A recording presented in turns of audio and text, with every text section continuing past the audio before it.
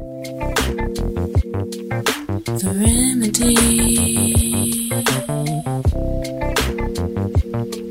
The remedy. What's underneath the situation you don't realize? So let's examine with a critical eye. Put on your glasses and let it magnify the truth that lies hidden under all those lies. Cause everybody has nobility, and if you look beyond what your eyes can see, you'll see they're just like you and me, and now we're giving you the remedy. Welcome to the Remedy Podcast. This podcast is a project of Web Squared, a North Carolina nonprofit that works to increase wealth for Black businesses through connection, network, and opportunity. Our host is Stephanie Terry, the Executive Director of Web Squared, and our co-hosts are Associate Director Rennie Orr and myself, Mashallah Salam. I am the Media and Production Specialist. In this podcast, we hope to bring consciousness to the racial divide and speak on emerging new narratives about race. Thanks for joining us today. We hope you will enjoy the podcast. All right, well, another Tuesday. It's Podcast Tuesday, Stephanie. It's Podcast Tuesday. It feels like forever since we did the last podcast. I know, it was just a week ago. Really? Yeah. Why does a week feel like 3 months? I think it's my life. Well, you did some traveling. That's right. My son, my baby, is in Cleveland, Ohio in school. Oh my gosh. Wow. Can you believe it? Starting his freshman year, huh? Starting his freshman year. I forgot. I had the number in my head and then I forgot, but it's like 30-something years I've been raising children. Wow. Ain't that something? Yeah. I can't even believe it. Do I look like it, y'all? No, not at all. You're lying. You being nice. How does it feel to have an empty nest now? It feels empty. Look, shout out to my wonderful husband.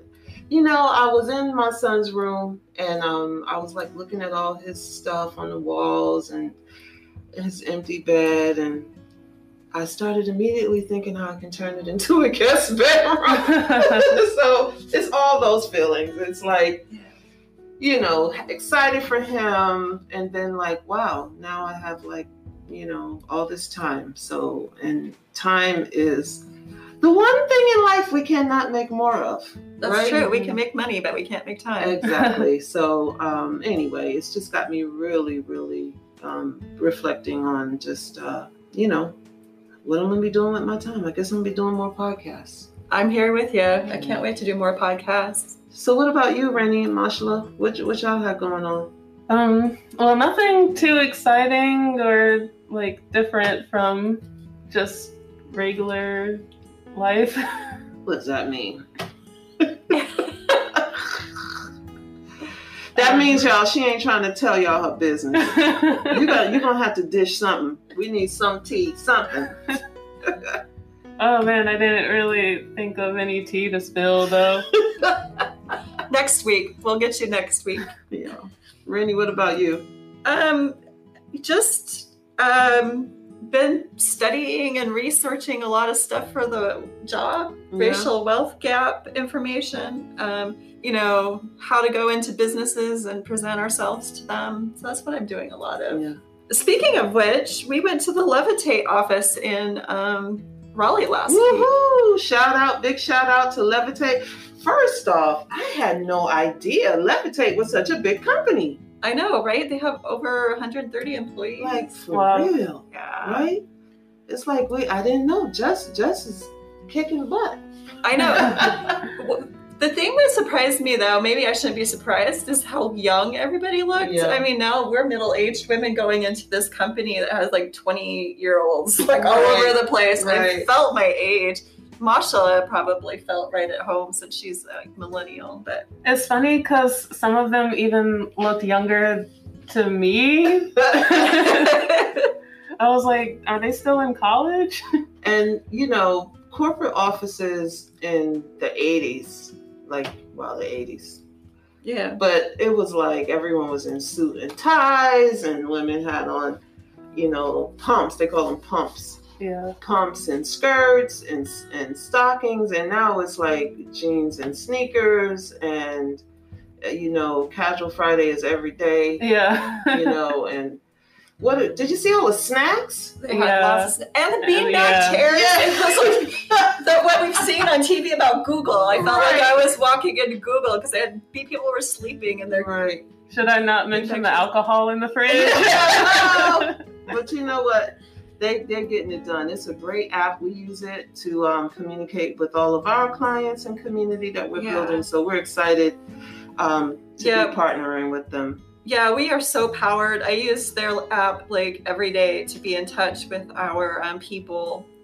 So Levitate, y'all. Check it out. They're partnering with us. They have a good social justice program that they're trying to develop, and we're really excited about the partnership. Yep, I think it's levitate.ai.com. I think that's it.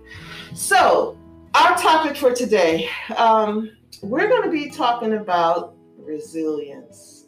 I didn't introduce that the way I wanted to, but hey, that's what we're talking about, resilience. And why are we talking about resilience, Rennie? We're talking about resilience because at our work here at Web Squared, we know that even with starting a nonprofit, that we know that if you're going to start a business and it's a new endeavor for you, you have to have resilience. You have to have resilience for when things go wrong, and when the world is crazy with like a worldwide pandemic and social upheaval and stuff. You just have to get up every morning and have resilience. And that's what we have to have starting the nonprofit. And that's what we have to give our Web Squared entrepreneurs, a sense that they can get up every morning and take one step in front of the other and do what they need to do to keep going so that their business is successful. Yeah. And we'll go into that, whether you can give resilience or teach resilience, or that's just something that's like innate. What does resilience mean to you, Masha? Well, resilience to me means just like having faith to overcome whatever you're going through and to keep going when things seem difficult. Yeah. Especially when we start talking about race and resilience, right? And this is actually, we picked this topic because Rennie and I were talking about race and resilience. And, it's a word that has like a connotation of like, oh, look how strong, you get these narratives about strong Black women and, being a strong Black family in the face of racism, and, just how resilient our Black people have been in the face of racism, or in the face of hardships, or in the face of economic, not just Black people, just like through hard times. And I was like, you know what? I have like my own kind of non-defined meaning of resilience based on like feelings and emotions. But I said, let me actually look up what the word means. And it says here, the capacity to recover quickly from difficulties or toughness. And it's like, okay, from that perspective, how resilient are we really? Because just because you get through something, that doesn't mean you recover from that experience. Mm-hmm. You know what I'm saying? Like we can get through a lot of, I was about to curse. We're not gonna curse. I was gonna say we can get through a lot of SHIT. That's alphabet cursing. But that doesn't mean you actually recover, from it. It just means that you were able to get through it. What do y'all think about that? Well, I think that there's some truth to that because we have in our culture I know so many people who struggle with post-traumatic stress syndrome, and they have gone through it. They did survive it. They still get up every morning. They put one foot in front of the other, but they can be triggered so quickly because of the experience they went through that they haven't. I think that this is tied into that notion of traumatic stress, and it's ingrained in so many people so deeply that every day is a struggle. even though they are still getting up every morning, they have that struggle. Yeah.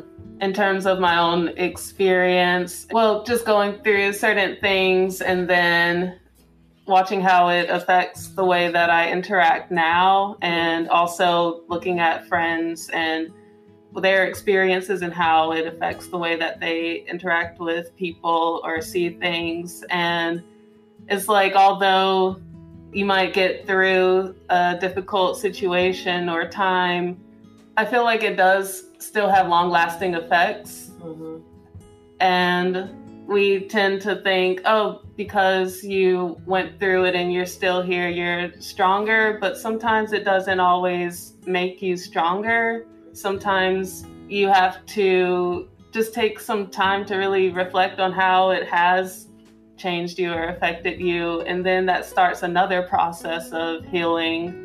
Absolutely. You know, I was talking about taking my son off to school, and really, you know, when I came home and I was just kind of sitting there, just kind of, I don't know, numb. But then I was like really weepy. I've been weepy all week, and I've been remembering just like the journey of what it was like to, you know, be married and divorced and then a single parent, and just like all the things that I had to go through to be a mom and get my children up, and which were, you know, some were traumatic, you know, some things were just psychologically tough, physically straining. And while I got through it, you know, yeah, it changed me, you know, and so this resiliency. Then I think about like some of the things, you know, oh my God, I'm not going to go down that rabbit hole. I'm not going to go down that rabbit hole just yet. But I will say this is the other issue that I have with resiliency is, especially when you're talking about resiliency and racism, Mm-hmm. is that, you know, how dysfunctional is it to continue to tell Black people, people of color, that, you know, teach them how to be resilient, and we do nothing about the issues that are making them have to be resilient. You know what I mean? Mm-hmm. That would be like if you were counseling a woman or somebody that was in an abusive relationship, like teach them how to be in that relationship, how to stay in it, how to, you know, deal with the challenges, and never address the person doing the abusing or the environment. Do you see what I'm saying? Mm-hmm. And I think that gets missed a lot when we talk about resiliency and racism. I just have a lot of thoughts swarming in my head, so I'm trying to share. That was a really good point about relating it to someone who's in an abusive relationship. And if you were to say, oh, let me just teach you how to deal with it and be in that relationship, which actually happens a lot. I feel like that is our relationship with society and living in this world, really, because it happens everywhere. There's injustice everywhere, and we're constantly told to just toughen up. Mm-hmm. And I do feel like that is damaging because you're not really looking at the real causes or how to change the system. You're just really putting the blame on yourself for not being tougher or strong enough to handle a situation. So you just turn a blind eye to the people who are actually causing whatever you're going through and saying, maybe I need to change. And I feel like that's not healthy. Mm-hmm. And could that be, I mean, we've talked a little bit about the deliberate nature of these systemic problems, that's part of the deliberateness mm-hmm. of creating structures that keep people from actually looking at the structure itself because they're so busy just trying to survive and stepping out of their bed every day and raising to the challenge of just living. They don't have the energy or the wherewithal to actually question the structure that's causing this situation. Yeah, and they don't have the energy, or they defer the energy, mm-hmm. right? I have many postulates, which are unconfirmed theories, about why don't we question the structures and systems that are creating the conditions and environments that people have to be resilient through. But behind the powerful structures and systems are people. Anyway, I was going to finish my thought.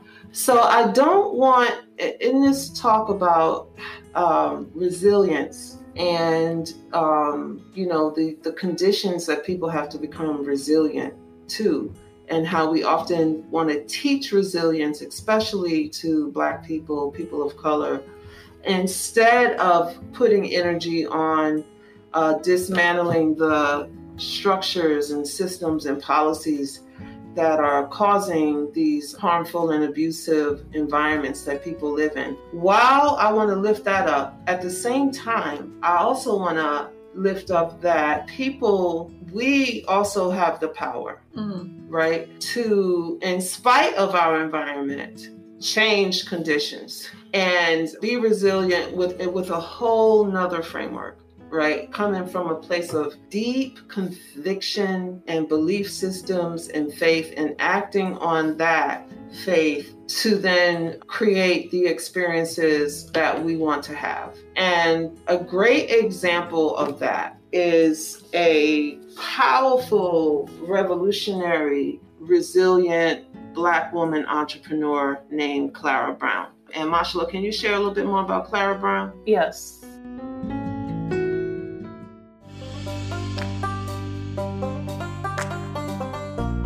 Clara Brown was born in Virginia around 1800. She was enslaved and actually married at 18 and had 4 children.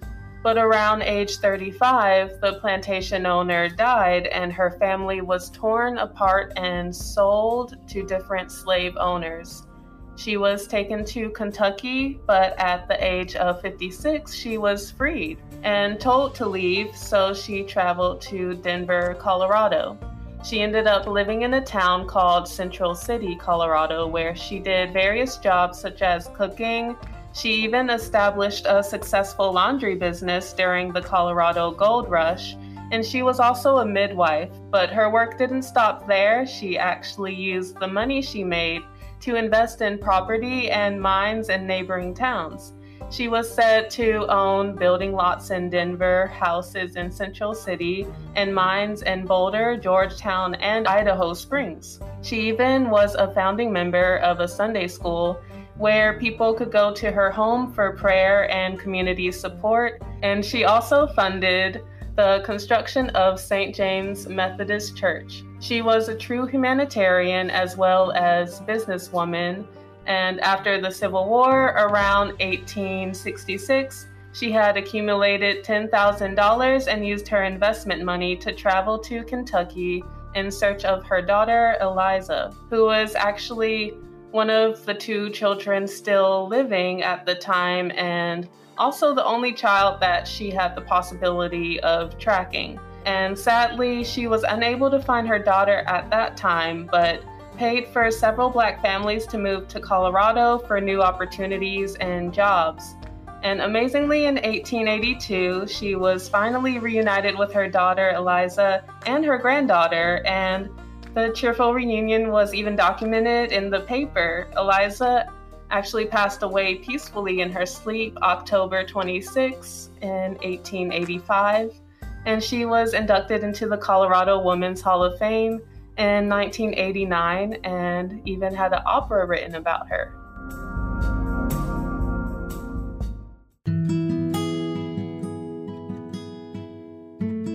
Wow. I really enjoyed looking up the details of the story. There are so many articles about her on the internet. I highly recommend that people go out and look her up. She's got a beautiful picture on the internet, and she's just a fantastic, fabulous woman to research and to learn more about. Yeah, and I just think about how many more stories, of just really resilient human beings, Black Americans, in particular. This podcast is about race and new narratives. So just how many more stories about just the lives of ordinary people doing incredibly extraordinary things from a sense of power and resilience. Okay, so there's a spider. Yeah. I was freaking out. I was like, climbing right in front of Rennie, and Rennie's not going to kill it because why, Rennie? Because we are all about creating ecosystems of connection, and we use the spider web as part of our identity as a nonprofit. And I'm just fascinated with the idea that I'm watching a spider climb up its like little silky thread, and while we're doing this work of building connections. That's the white version. So the black, I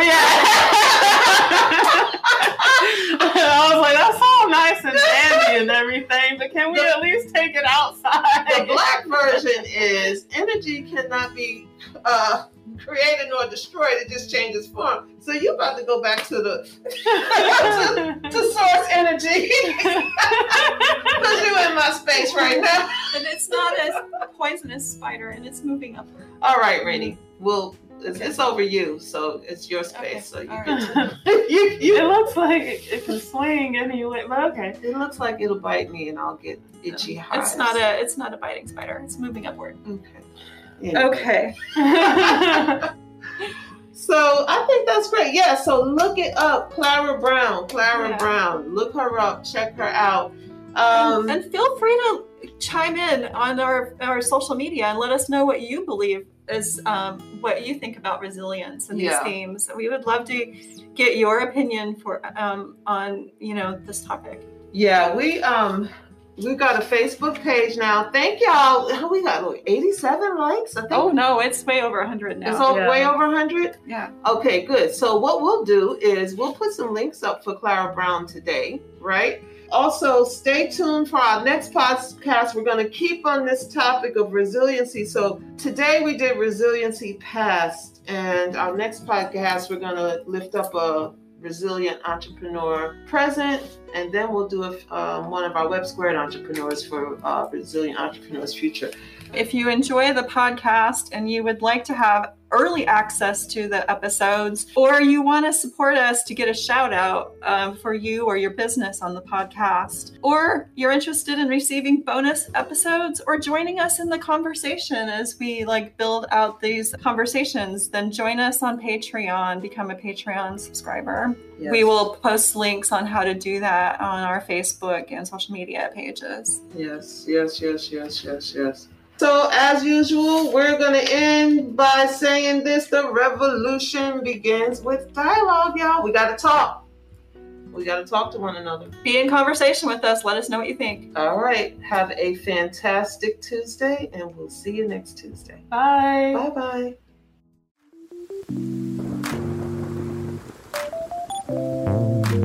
This has been a joint podcast of Web Squared and Afrofuture Productions.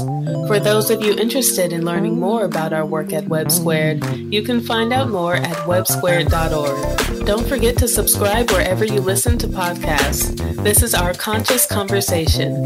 We hope you will subscribe today on your favorite podcast platform. Join the Remedy Membership Forum on Patreon to join us monthly for our members-only discussion. That's it for today. Until next week, thanks for listening. What's underneath the situation you don't realize? So let's examine with a critical eye. Put on your glasses and let it magnify the truth that lies hidden under all those lies. Cause everybody has nobility, and if you look beyond what your eyes can see, you'll see they're just like you and me, and now we're giving you the remedy. The